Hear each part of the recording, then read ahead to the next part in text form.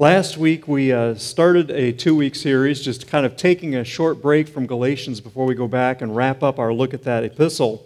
And we talked about the office of the elder. Now, some people think that talking about church governance is just a big bore, that it's not that important, that as long as the church has some form of structure, that's good enough. But really, church governance is important, and it's one of those subjects that from time to time we do need to take a look at, because our desire is to walk in step with God's Spirit and follow the precepts of His Word. And when we follow the wisdom of Scripture, we're blessed. Amen? But when we follow our own devices, we're not blessed. In fact, if you're looking at the church, sometimes we put ourselves in a position where we make church life tougher than it needs to be. And sometimes it's because, even though our intentions are good, we end up kind of mucking things up and building layer upon layer upon layer of bureaucracy. It's kind of the tendency of mankind. Have you noticed that? Did you notice, or did you know, that the number one largest employer in the world is the United States federal government? That shouldn't be, friends. But that's a sermon for another day. But yeah, we just have a tendency to do that, right? And so we want to follow the precepts of the Scriptures. Frequently, churches that are otherwise healthy might suffer from infighting and conflict due to problems that are stemming from burdensome and unbiblical structures. All right, let me see if I can turn this thing off so it quits shutting itself down on me. Holly, that'll be your new job to remind me to do this. Okay. Yeah, thanks. Get a millennial. They'll help you. All right, so am I all set then? It's black. Oh, there we go. Okay, so we began by identifying 2 leadership offices in the church. These are offices that Christ has established, and last week we talked about the first one, the elder. The Greek word here is, thanks, presbyteros. Presbyteros. And actually, the office of the elder is a single office with 3 names, and the names that are given to it are elder, overseer, and pastor. And all 3 terms are used interchangeably to describe the same individual and to describe the same office. We saw that the qualifications for the elder are found in 1 Timothy chapter 3 and then also over in Titus chapter 1. And we won't take the time to look at those today as we did that last week. But we also discussed the responsibility of pastoral leadership: feeding, nurturing, guarding, and guiding the flock. But we also saw that this is a job too big for one man, that it is a plurality of elders that the Scriptures really sets forth. Nearly every time elders used in the New Testament, it's in the plural form. And typically, New Testament churches were led by a plurality of elders. So let me just give you a few examples. The Scripture is filled with examples of churches that were led by plurality of elders. Judea and the surrounding area, their churches were led by elders. The church in Jerusalem, the churches of Derbe, Lystra, Iconium, and Antioch, the church in Ephesus, the church in Philippi, the churches on the island of Crete, the churches in Pontus, the churches of Galatia, Cappadocia, Asia, and Bithynia. These were led by a plurality of elders. And so, plurality of elders is the typical form of local church governance. So elder, then, is that first leadership office that Christ established for His church. And that brings us to today's subject, the office of the deacon. This is the second office that Christ established, and it was established in response to a crisis that was taking place in the church of Jerusalem. It was back in Acts chapter 6, and it involved the church's benevolence ministry to widows. Now, at that time in history, there was no social program. And so the widows, if they didn't have family, they were completely dependent upon the church. And there were 2 benevolence programs that the church was using at that time, and they came right out of Judaism. They came right out of the Jewish culture and the Jewish customs. Every Friday, some men would go out into the marketplace and they would go house to house and they would take up a collection for the poor and for the needy. And then they would visit the homes of resident widows that were among them, and they would give them enough money to purchase 14 meals. So 2 meals a day for a week. And that happened every Friday. But then in addition to that, there was a second program. Every day, these men would go out into the marketplace and into the homes, and they would collect food and drink to give to the non-resident widows and the transients.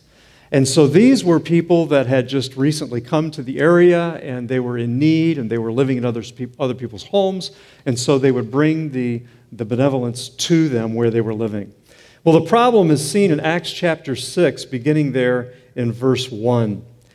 Now at this time, while the disciples were increasing in number, a complaint arose on the part of the Hellenistic Jews against the native Hebrews because their widows were being overlooked in the daily serving of food. So the 12 summoned the congregation of the disciples and said, "It is not desirable for us to neglect the word of God in order to serve tables. Therefore, brethren, select from among you 7 men of good reputation, full of the Spirit and of wisdom, whom we may put in charge of this task. But we will devote ourselves to prayer and to the ministry of the word."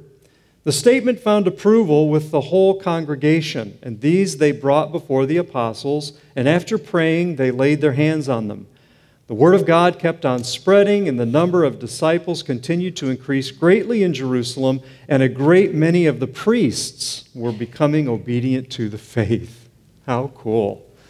Jesus said, "They will know you're my disciples by your love for one another." And what an impact that had, that even a good number of the Jewish priests now were becoming Christians. So these Hellenistic widows were being overlooked in this daily distribution. Hellenistic widows, these were the Greek-speaking Jewish widows. And they had come in, now were living in Jerusalem, but they were being overlooked. And you can imagine why that happened. I'm sure that it was unintentional. They're out there in the community, they're living with people because they are, displaced, now having moved to Jerusalem. And the natural associations that they're going to make are going to be with other Greek-speaking Jews. And so it's very easy then, in this great, massive church, on the day of Pentecost, 3,000 converts. So from day one, it's a megachurch. And now these 12 apostles are trying to manage the whole thing. And it's more than they can manage. And so it creates this issue where the Greek-speaking Jews are being overlooked in this daily distribution. So, the solution. The church is to identify 7 men to manage this ministry. But notice that the congregation is involved in the process. Names were selected. I'm sure that discussion was had.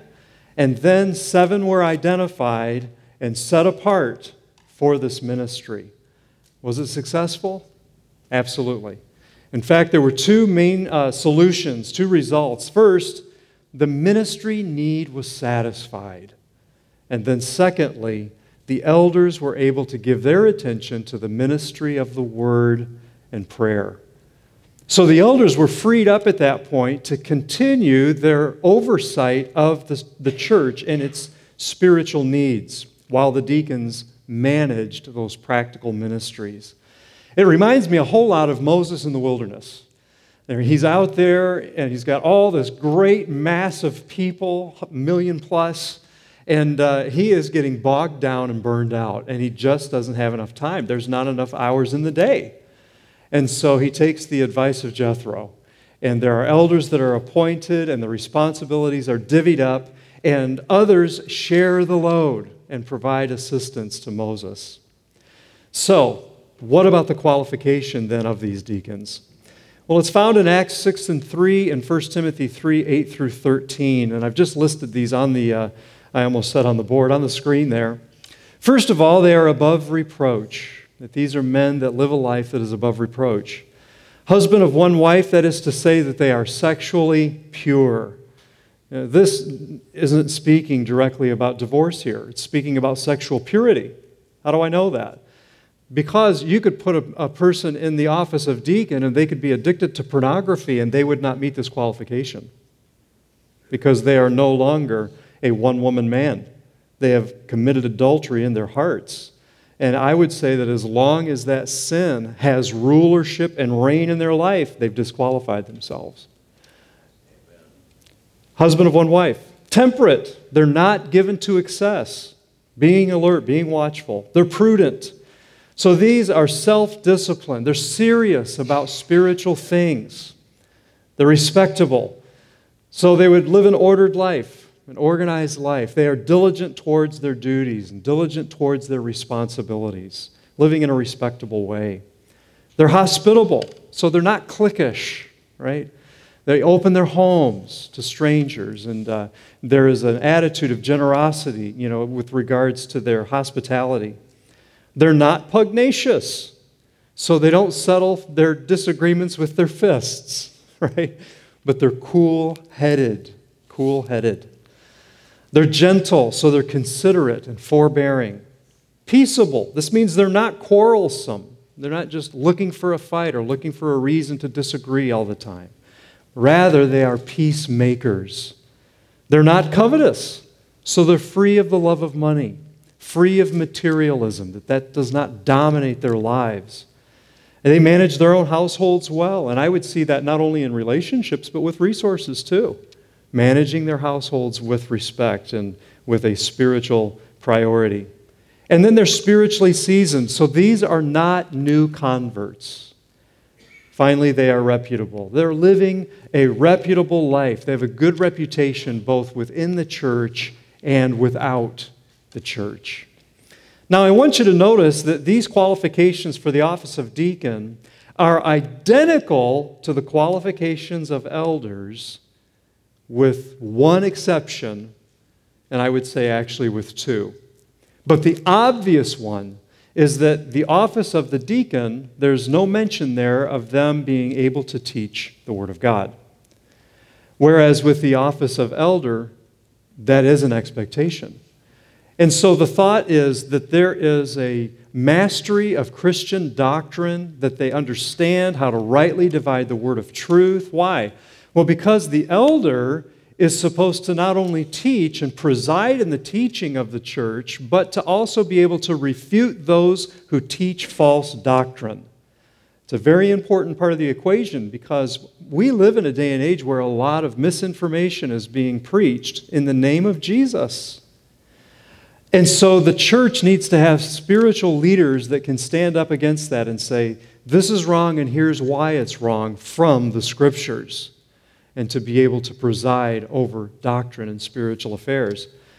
Now, the deacons are certainly supposed to, be seasoned Christians, and so along with that, you would say, well, these are people that do have a handle on God's Word, apparently, obviously.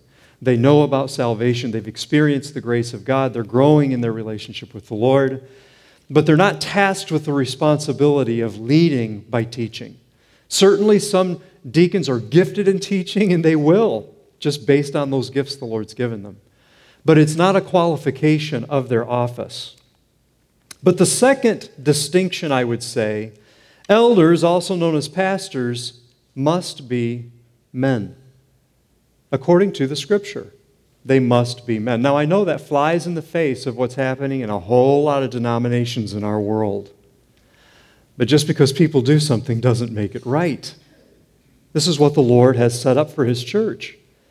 Whereas deacons can be men or deaconesses, which are women. Phoebe being the prime example in Romans chapter 16. Now that may alarm you, and you may say, wait a minute, Pastor Greg, we have never had deaconesses in our church. That's true.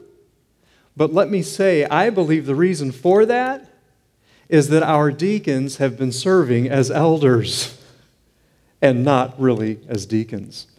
They've been serving as elders. We've called them deacons, but they have been occupying many of the responsibilities of elders. So we look to the Scripture, 1 Timothy chapter 3, beginning in verse 8. Deacons likewise must be men of dignity, not double-tongued or addicted to much wine or fond of sordid gain, but holding to the mystery of the faith with a clear conscience. These men must also first be tested, then let them serve as deacons if they are beyond reproach. Well, he's talking about men. Yeah, but he's giving the qualifications for the deacons, and then he continues in the very next verse. Women, and I believe here implied women deacons or deaconesses, must likewise be dignified, not malicious gossips, but temperate, faithful in all things. Now, some would say, no, he's talking about the deacons' wives there. Well, that's peculiar because it would seem, if that were the case, that he would also talk about elders' wives when he gives the qualifications of elders, and he does not say anything at all there. And so I believe the pattern here is that he's speaking of deaconesses. So this passage, I believe, qualifies deaconesses as meeting those qualifications. It would seem strange to include women in this qualification for deacons if the passage is not saying, yeah, there are going to be some women who serve in this capacity as well, so let us address them and let us speak to their qualifications too.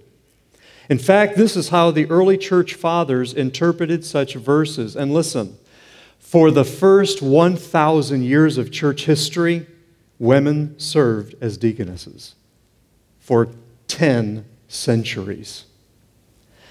The practice waned during the time of the Great Schism between the Church of the East and the Church of the West. But John Calvin reinstituted the office of the deaconess during his ministry. He saw the office of the deaconess as a scriptural office, and he had an order of deaconesses in Geneva that were made up primarily of the older widows. So, the office of the deaconess, I believe, has scriptural support. It was recognized for the first half of church history and reinstituted under the reforms of Calvin. And yet the ruling office of elder and pastor is reserved to men. 1 Timothy chapter 2, verse 12. Paul says, "But I do not allow a woman to teach or exercise authority over a man." Now, he's not talking about the marketplace. He's talking about the church. I do not allow a woman to teach or exercise authority over a man. As in all sound scriptural interpretation, context is king. We've got to look at the context, because if we don't look at the context, you're going to say, well, then what we did yesterday was wrong.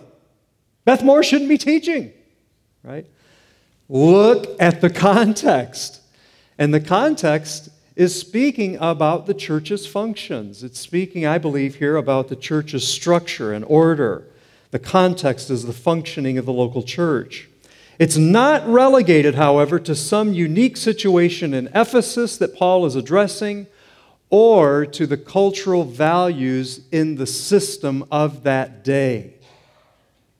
So in other words, Paul is not forbidding women to be ruling elders in the church because of some cultural mores back then in the first century. How do I know that? Because he gives the rationale for what he says in the very next verse, verse 13. For it was Adam who was first created, and then Eve. So in order to establish this fundamental rule, Paul reaches all the way back to the book of Genesis, and he equates that to the function of the home and God's model for leadership in the home. That it would be male leadership with female support and assistance.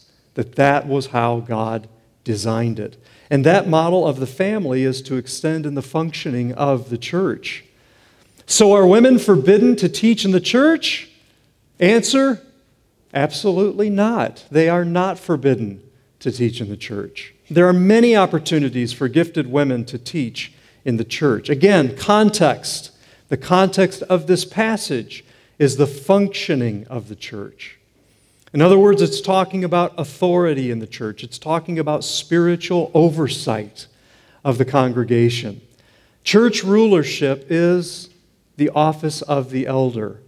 And the distinctive qualification of the elder is that the elder must be able to teach. And that qualification separates the elder from the deacon.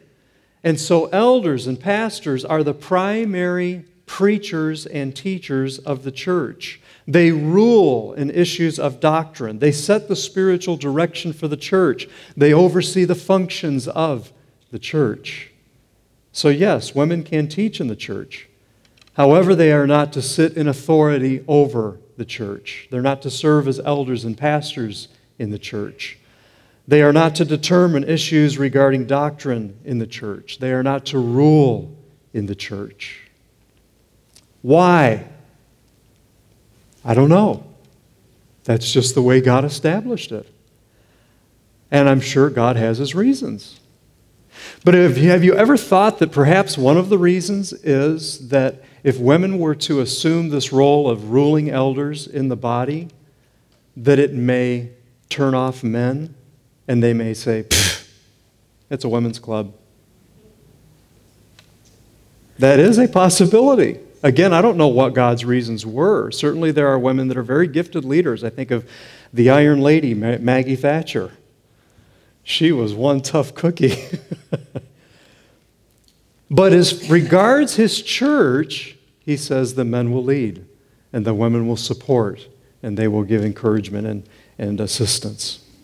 And yet many denominations have disregarded this biblical instruction. And rather than following God, they have followed the world. Rather than submitting to Scripture, they have surrendered to the culture.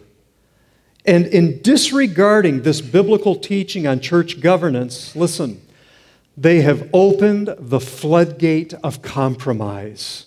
They have forsaken the Bible. They have adopted values of the culture. What's the result? Some of these denominations have denied the necessity of personal salvation. They've denied the virgin birth of Christ. They've denied the sinless life of Christ. They have denied the atoning sacrifice of Jesus' death. They have denied the resurrection of our Lord. Some are even ordaining heretics and unbelievers to gospel ministry. Hear me. Ordaining people who don't even believe in the vicarious death of Christ. Ordaining them to gospel ministry. Something that you may not be aware of, but I share this news with you with a heavy heart. This is not a joke. There is a growing movement of atheistic clergy in our country. Did you hear me?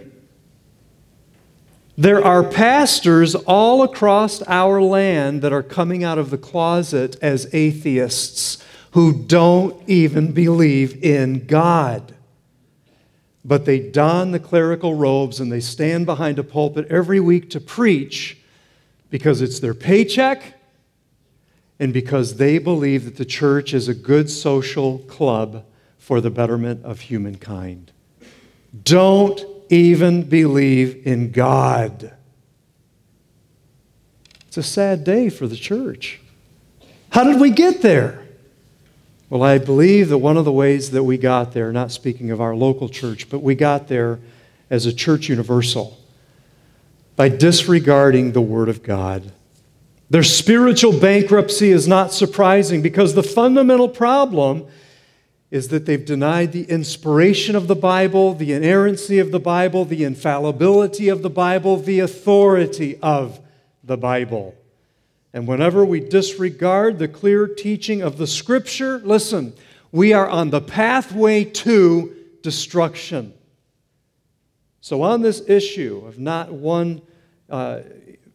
on this issue at large, I believe that it's not one of teaching per se, but rather of exercising authority in the church. Many women are gifted teachers. There are many opportunities for them to exercise that gift in the church. Yet God reserves the authoritative office of the elder and pastor for qualified men who have demonstrated a desire to follow that call and to dedicate their life to it. And if you don't like that, take it up with God. I'm simply the messenger.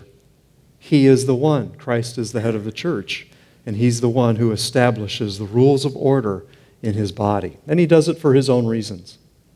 So what then are the duties of deacons? Well, the first duty I put on there is to serve. And this is the natural duty of the deacon because the word diakonos means servant. It means servant. So when you say the board of deacons, you could be saying the board of servants. When you say this person is a deacon or a deaconess, you could be saying they are a servant. That is what they are called to do. And of course, we saw the first example of this on a widespread scale was in Acts chapter 6. This issue of benevolence, and the benevolence not making its way to the Greek-speaking Jewish widows. And they're collecting the money, but the people aren't getting it. So the first example given then of service in a large-scale way in the church is when the ministry of the diaconate was established, the ministry of the servants. The principle is managing the church's ministries. Now that makes sense. When you think of any organization of any size, you typically have leadership and management and workers or employees, right?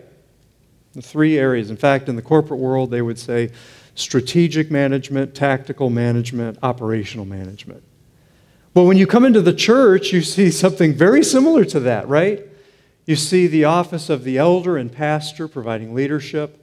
You see the office of the deacons providing managerial oversight of the ministries of the church. And you see the laity, where we believe that every member is a minister, that every member is to be engaged in ministry, using their gifts in service to the church and in honor of the Lord. So they are to serve. Secondly, they are to manage the church's ministries.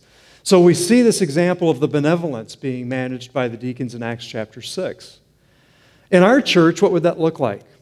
Well, things like Awana, things like Sunday school, Christian education, things like our outreach events, our music ministries, our practical ministries, that they would be overseen by the deacons. And then to administrate. And this, I would say, involves more of the practical issues. Now, back when this was happening originally, the church did not have a church facility, right? They met in the temple, and they met in each other's homes, going house to house. God's blessed the church, and now the church has magnificent facilities. We've got, sanctuaries, and we have Sunday school classrooms, and we've got gymnasiums, and all sorts of tools that can be used to facilitate ministry and to reach out to our community. And my encouragement for our church body is in the years ahead, let's look for more and more ways that we can just engage this wonderful facility that God has given us to meet the needs not only in our own body, but in this community at large. Amen? Well, that means that there's got to be someone that helps us with that. I would see that as a ministry of the deacons. And like I said, our trustees have been serving in that capacity because our deacons have been serving in the capacity of elders. And yet the job has to get done, does it not? So as servants, deacons manage, and as leaders, elders oversee. But if deacons are to function effectively, they must have a servant's heart. They must see themselves as assistants to the elders. You see, the deacon's task is not to set the direction of the church. The deacon's task is not to determine how the resources will be invested. This is why we have elders. And this is why John and I would like to see some lay elders come and join us on that team. That is the description biblically given for the responsibility of these men to lead the church. The task of the deacon to receive the marching orders from the elders, to manage the ministries of the church in order to meet its objectives. The Great Commission and the Great Commandments. But that doesn't mean that deacons are the slaves of the church, and it doesn't mean that the deacons are the slaves of the elders. Doesn't mean that the deacons have no voice. Doesn't mean that the deacons' input is not desired. Listen, all effective leadership encourages open communication, encourages helpful dialogue, encourages input from every concerned member. But it also recognizes the clear lines of authority that have been established in the Scripture. And so that brings us to another juicy subject, authority in the church. We're just hitting them all. Authority in the church. Obviously, the first thing that we need to say is Jesus is the head, right? Who's the head of the church?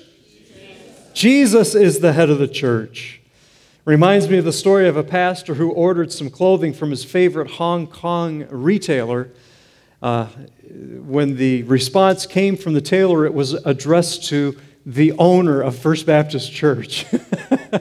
Who's going to open that package? Well, this is for the Lord. We'll have to wait till He gets back. Because there's only one owner of the church, only one head of the church, and that is Jesus Christ. He is the head of the church. I'm not the head of the church. The elders are not the head of the church. The deacons are not the head of the church. The Pope is not the head of the church. The Archbishop of Canterbury is not the head of the church. The president of the presbyters of the Presbyterian Church, they're not the head, nor is the president of the Southern Baptist Convention. None of them are the head of the church. There's one head, and His name is Jesus. Can you say amen? Colossians 1:18, He, Christ, is also the head of the body, the church. He is the beginning, the firstborn from the dead, so that He might come to have first place in everything. He is the head of the church. And man, that makes me feel good. Because my shoulders are not broad enough to carry even a local church. But His are. His are. Christ is the head of the church. There's only one head of the church. It's the Lord Jesus Christ. He is the Good Shepherd. And it is by His precious Spirit that He calls and He saves the elect whom the Father has given Him. Christ, the head of the church. What else can we say about authority in the church?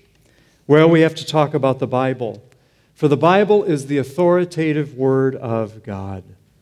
2 Timothy chapter 3, verses 16 and 17. All Scripture is inspired by God and is profitable for teaching, for rebuking, for correcting, for training in righteousness, so that the man of God may be complete, equipped for every good work. So the Bible is not just a beautiful book. The Bible is not just a spiritual treasure or a religious library. The Bible is the authoritative Word of God. It is inspired. It is inerrant. It is infallible. In other words, what it says goes. So we preach the Word. We teach its precepts. We obey its directives. And we do that, listen, when it is in season and when it is out of season. We do it when the culture agrees with it, and we do it when the culture stands in opposition to it. For we will give an account to the Lord Jesus Christ how we have handled the word that He has given to His church. Can you say amen? And the Bible tells us that Christ has established two offices for the governance of His body, the church. Elders, who are appointed as leaders to give spiritual oversight to the church, and deacons, who are servant managers, who lead by serving. I like to look at it like this. Elders serve by leading, deacons lead by serving. Two complementary roles of church leadership. And those offices are authoritative in their functions. What do I mean? Those who occupy those offices exercise authority as delegates of the Lord Jesus Christ. He has delegated authority to them for the proper administration of their office. What does that mean? They have no inherent authority of their own. Hear me. Elders and deacons have no native authority. They have no inherent authority. Their authority is not based on their personality. It's not based on their gifts. It's not based on their talents. All of their authority is derived from Christ. And that means that they only speak authoritatively when they speak the Word of God. That means my opinion is my opinion. And my opinion has no authority based on its own merits. I speak authoritatively only as I speak in accordance with and in harmony with the revealed Word of God, the Holy Scriptures. Period. I don't have authority to speak. Somebody comes and says, Pastor Greg, what color carpeting should we have for the sanctuary? That was a little hint there. Just thought I'd get that in there. It was a little hint for the future. What color should the carpeting be in the sanctuary? You know what I'm likely to say? I don't know.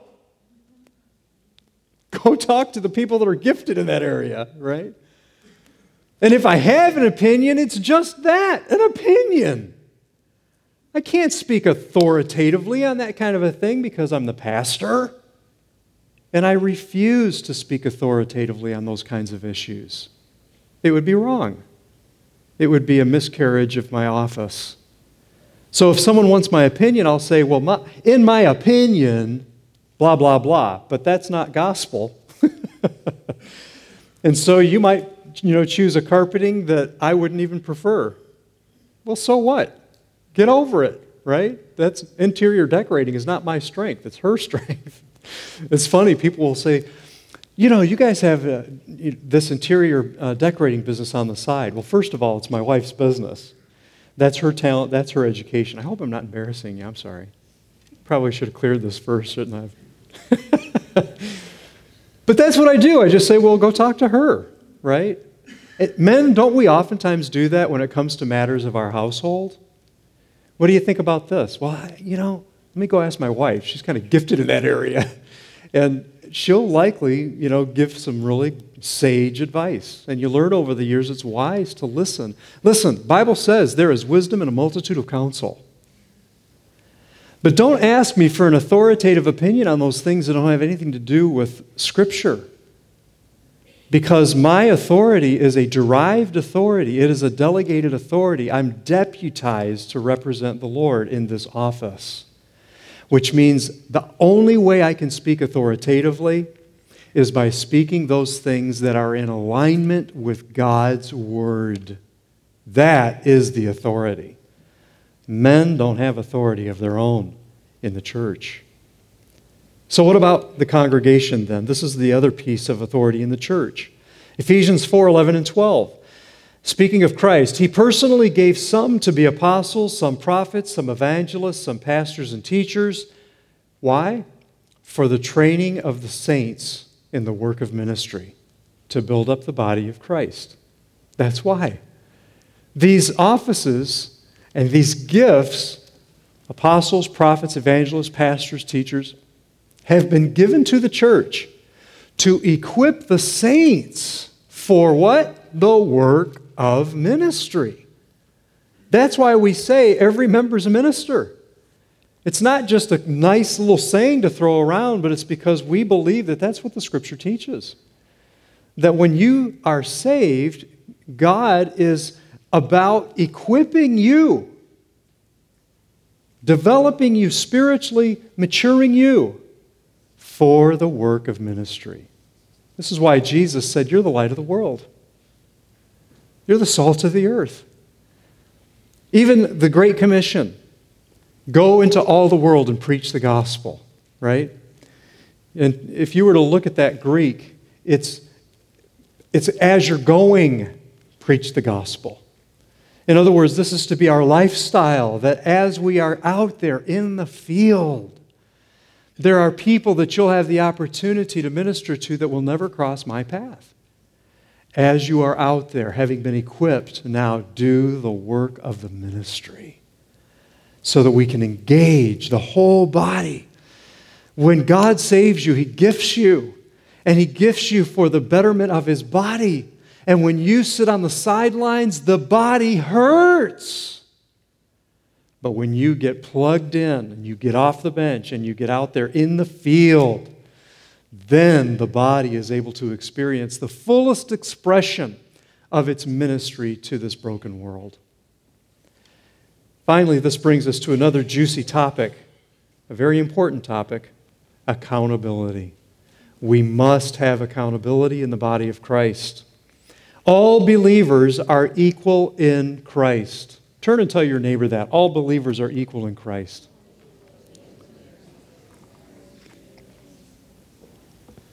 That means that there are no black Christians and white Christians and red Christians and yellow Christians. Remember that little children's church verse? Red and yellow, black and white, they are precious in His sight. Jesus loves the little children of the world. As far as God is concerned, there is one race, the human race. The human race. That's it.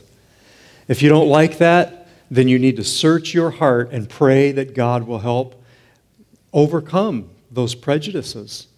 Because there's one race, right? We believe we descended from Adam or we don't. We believe that we descended from the family of Noah or we don't. Amen. If we did, let's hold fast to it and let's preach it. And let's set an example for the rest of the world. So all believers are equal in Christ. In the kingdom of God, there's no big me, little you. The ground is level at the foot of the cross. All of us have sinned. All of us are in need of a Savior. God is no respecter of persons, the Bible tells us. There is no hierarchy in the kingdom of God with regards to value. And that brings us to the next point. No hierarchy of importance. The book of Acts shows us clearly God is no respecter of persons. He shows no partiality. In Romans chapter 10 and in a multitude of other places, the Apostle Paul says that there's no distinction between Jew and Greek. One Savior saved us. By His Spirit, He baptized us into one body. Broke down the barrier that divided us, and now we are one in Christ. So the offices of the church do not constitute a hierarchy of worth, a hierarchy of importance, a pecking order of value. They simply facilitate the smooth administration of the church's mission. That's why. That's why. Since our authority is not inherent, but is delegated, since our authority does not derive from personality or gifts or skills, then it can only be properly administered by delegation. That means we are accountable to the Lord and we are accountable to each other. Amen. We are to submit to one another. It's one of the ways God displays His glory in the church. That brings us to some practical measures of accountability. What's it going to look like? We begin with the plurality of elders, not an elder dictating this is what we're going to do, but a plurality of elders, a plurality of elders. And that means that there needs to be open discussion among the eldership. And there are going to be times when I may be very passionate about something and I, strongly weigh in on it. And sometimes the guys will go along and sometimes they'll be like, get over it. Hopefully they won't say it like that, but that's going to happen. That's going to happen. When it comes to issues regarding the Scripture, then I have a responsibility to hold their feet to the fire, and they have a responsibility to hold my feet to the fire. But there needs to at least begin with this idea of an open discussion among eldership and an intentional submission on all of our parts to the Word of God. Let's submit to the Word. Let's submit to the Word. I would fully expect that if I were to stand behind this pulpit and teach anything that contradicted the Word of God, that, in any way cast aspersion on the gospel of Jesus Christ, or held his sacrifice in contempt, or said something like, well, Jesus is just one way to get to heaven. There are more than one ways. I would fully expect the elders to call for my resignation, because if they did not, they would be miscarrying their responsibilities. Their responsibility is to the head of the church, who is Jesus. And how does Jesus show us his will? By his revealed word. That's how. So a plurality of elders. Secondly, cooperative support of the deacons. Cooperative support of the deacons. Notice that one of the qualifications of being a deacon is you must be peaceable. Peaceable. Peacemaker. Not argumentative. That you don't feel this need to always play devil's advocate, but rather you have a servant's heart. A desire to implement the church's vision to the glory of God. No private agenda. It's not your calling, it's not your office. But rather, to be an assistant, to cooperate with the elders in the functioning of your office. And then it means also the congregational involvement in ministry. Like I said earlier, every member is a minister. Ephesians 2:10, for we are his workmanship, created in Christ Jesus to lay around and do nothing. It's not what it says, is it? It says we are his workmanship, created in Christ Jesus for good works.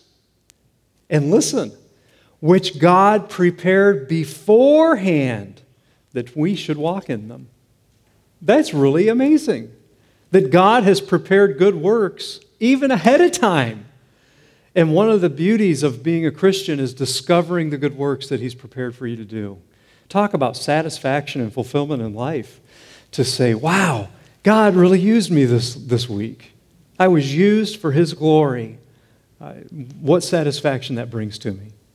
Ephesians 4:7, but to each one of us grace was given according to the measure of Christ's gift. So the focus is that Christ's giving each believer of his very grace. You're uniquely graced with Christ's gift. You are not an accident in the body of Christ. You received his grace. Christ gave it to you in the measure suited to you. His good purpose for you is that you would use that then to bless his body. So every member being involved in ministry, each one identifying and using his or her gifts. But then that also brings us to congregational involvement in administration. What do I mean? Well, specifically, this is what we're really going to call upon you to do, to pray about, and to help us with.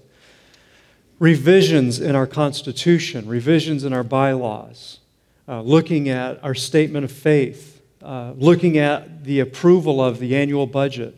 That's something that the congregation needs to do, right? As we move forward, the congregation needs to continue to have a voice in approving our annual budget. Our congregation needs to be involved in the calling and dismissing of pastors. Our congregation needs to have a voice in major projects like building expansions and issues involving the infrastructure and purchasing and selling of land and real estate property. Church needs to be involved in that process, needs to have a voice. You say, well, yeah, but Pastor Greg, last week you said there's no record of a congregational vote in the New Testament. That's true. There's no actual record of a vote, but I do believe that there's a precedent that established it. What do I mean? Okay, the congregation selected the first deacons, did they not? We just read that. That the apostles didn't even get involved at that level and say, we need to pray about this and select. No, what did they do? They went to the congregation and said, you choose these people, and here are the qualifications that they need to meet. And so there was some way that they identified them. There was some discussion, no doubt, that was involved. Do they meet the qualifications? Well, I don't know. What about Joe? Does he meet these qualifications? Well, there was some sort of a dialogue that took place, obviously, because they then presented these 7 that they'd come up with. So whether or not there was an actual, write on the ballot, fold it, put it in the basket kind of a vote or not, we don't know what the actual, what's the word I'm looking for? The process. We don't know, thank you. We don't know the actual process that they used, but we can look at it and say, obviously, there was a process. And so when you bring a congregation together of our size, in order to just facilitate good order, we say, well, let's adopt Robert's Rules of Orders. This seems to be something people in our culture are familiar with. It helps us. But listen, it's just a tool, right? Robert's Rules of Orders is not the Bible. Our Constitution and bylaws are not the Bible. They are tools. And so we want to use those tools. We want to use them effectively. But I do believe that we can recognize at least a precedent where the church was involved in something as significant as the selection of the deacons. So they had a voice, and they need to. In a practical way, I would say that's just good leadership too. Is it not? In good leadership, you want healthy feedback from those that you are leading. And obviously, it has to be, sifted through the Word of God so that you are careful to not do anything that would in any way jeopardize the truth. But oftentimes, the issues that we're talking about only have a secondary spiritual impact anyway. I mean, if we're talking about, whether or not we're going to meet on Sunday morning at 11 o'clock or keep it at 10:30, well, that's not really a spiritual issue. It's a practical issue called time. The spiritual part of it is we're going to meet. We're going to assemble together for the building up of the saints and the sharing of the gospel. So, last week we talked about the elder. Today we talked about the deacon. As pastor of First Baptist Church, again, I would ask our membership to prayerfully consider transitioning to the elder-deacon model of church governance in more clarity. Why? Because I do believe that it's the biblical model that Jesus has established. It was the typical form of church governance that we see in the New Testament. When we follow the wisdom of the Scriptures, we're blessed. And when we follow our own devices, sometimes, we make church life more tough than it needs to be. Amen? So receive that in a spirit of love. And I'm going to ask when the time comes and you've had opportunity to have all of your questions answered, that you will vote your conscience. Vote your conscience. And then we, together as a church body, will accept that result as being the Lord speaking through His church. Amen? All right, let's pray. Heavenly Father, we love you and we thank you again for a day to meet with our fellow brothers and sisters and to lift high the name of Jesus, and specifically today to be able to look at this structure of the church that you have given, that we might be most effective in carrying out the Great Commission and encouraging the living out of the Great Commandments. So, Father, we do want to love you with all of our heart, soul, mind, and strength. We want to love our neighbors as ourselves. We want to carry out this work of gospel ministry, seeing people won to the faith and discipled in the faith. Father, we do all of that even as we anticipate your imminent return. Father, now as we prepare our hearts to give back to you an offering as a portion of that which you've given to us, we pray that you would bless these and that you would give us wisdom to know how best to invest them. In Jesus' name and for His glory, amen. God bless you as you give to the work of the Lord.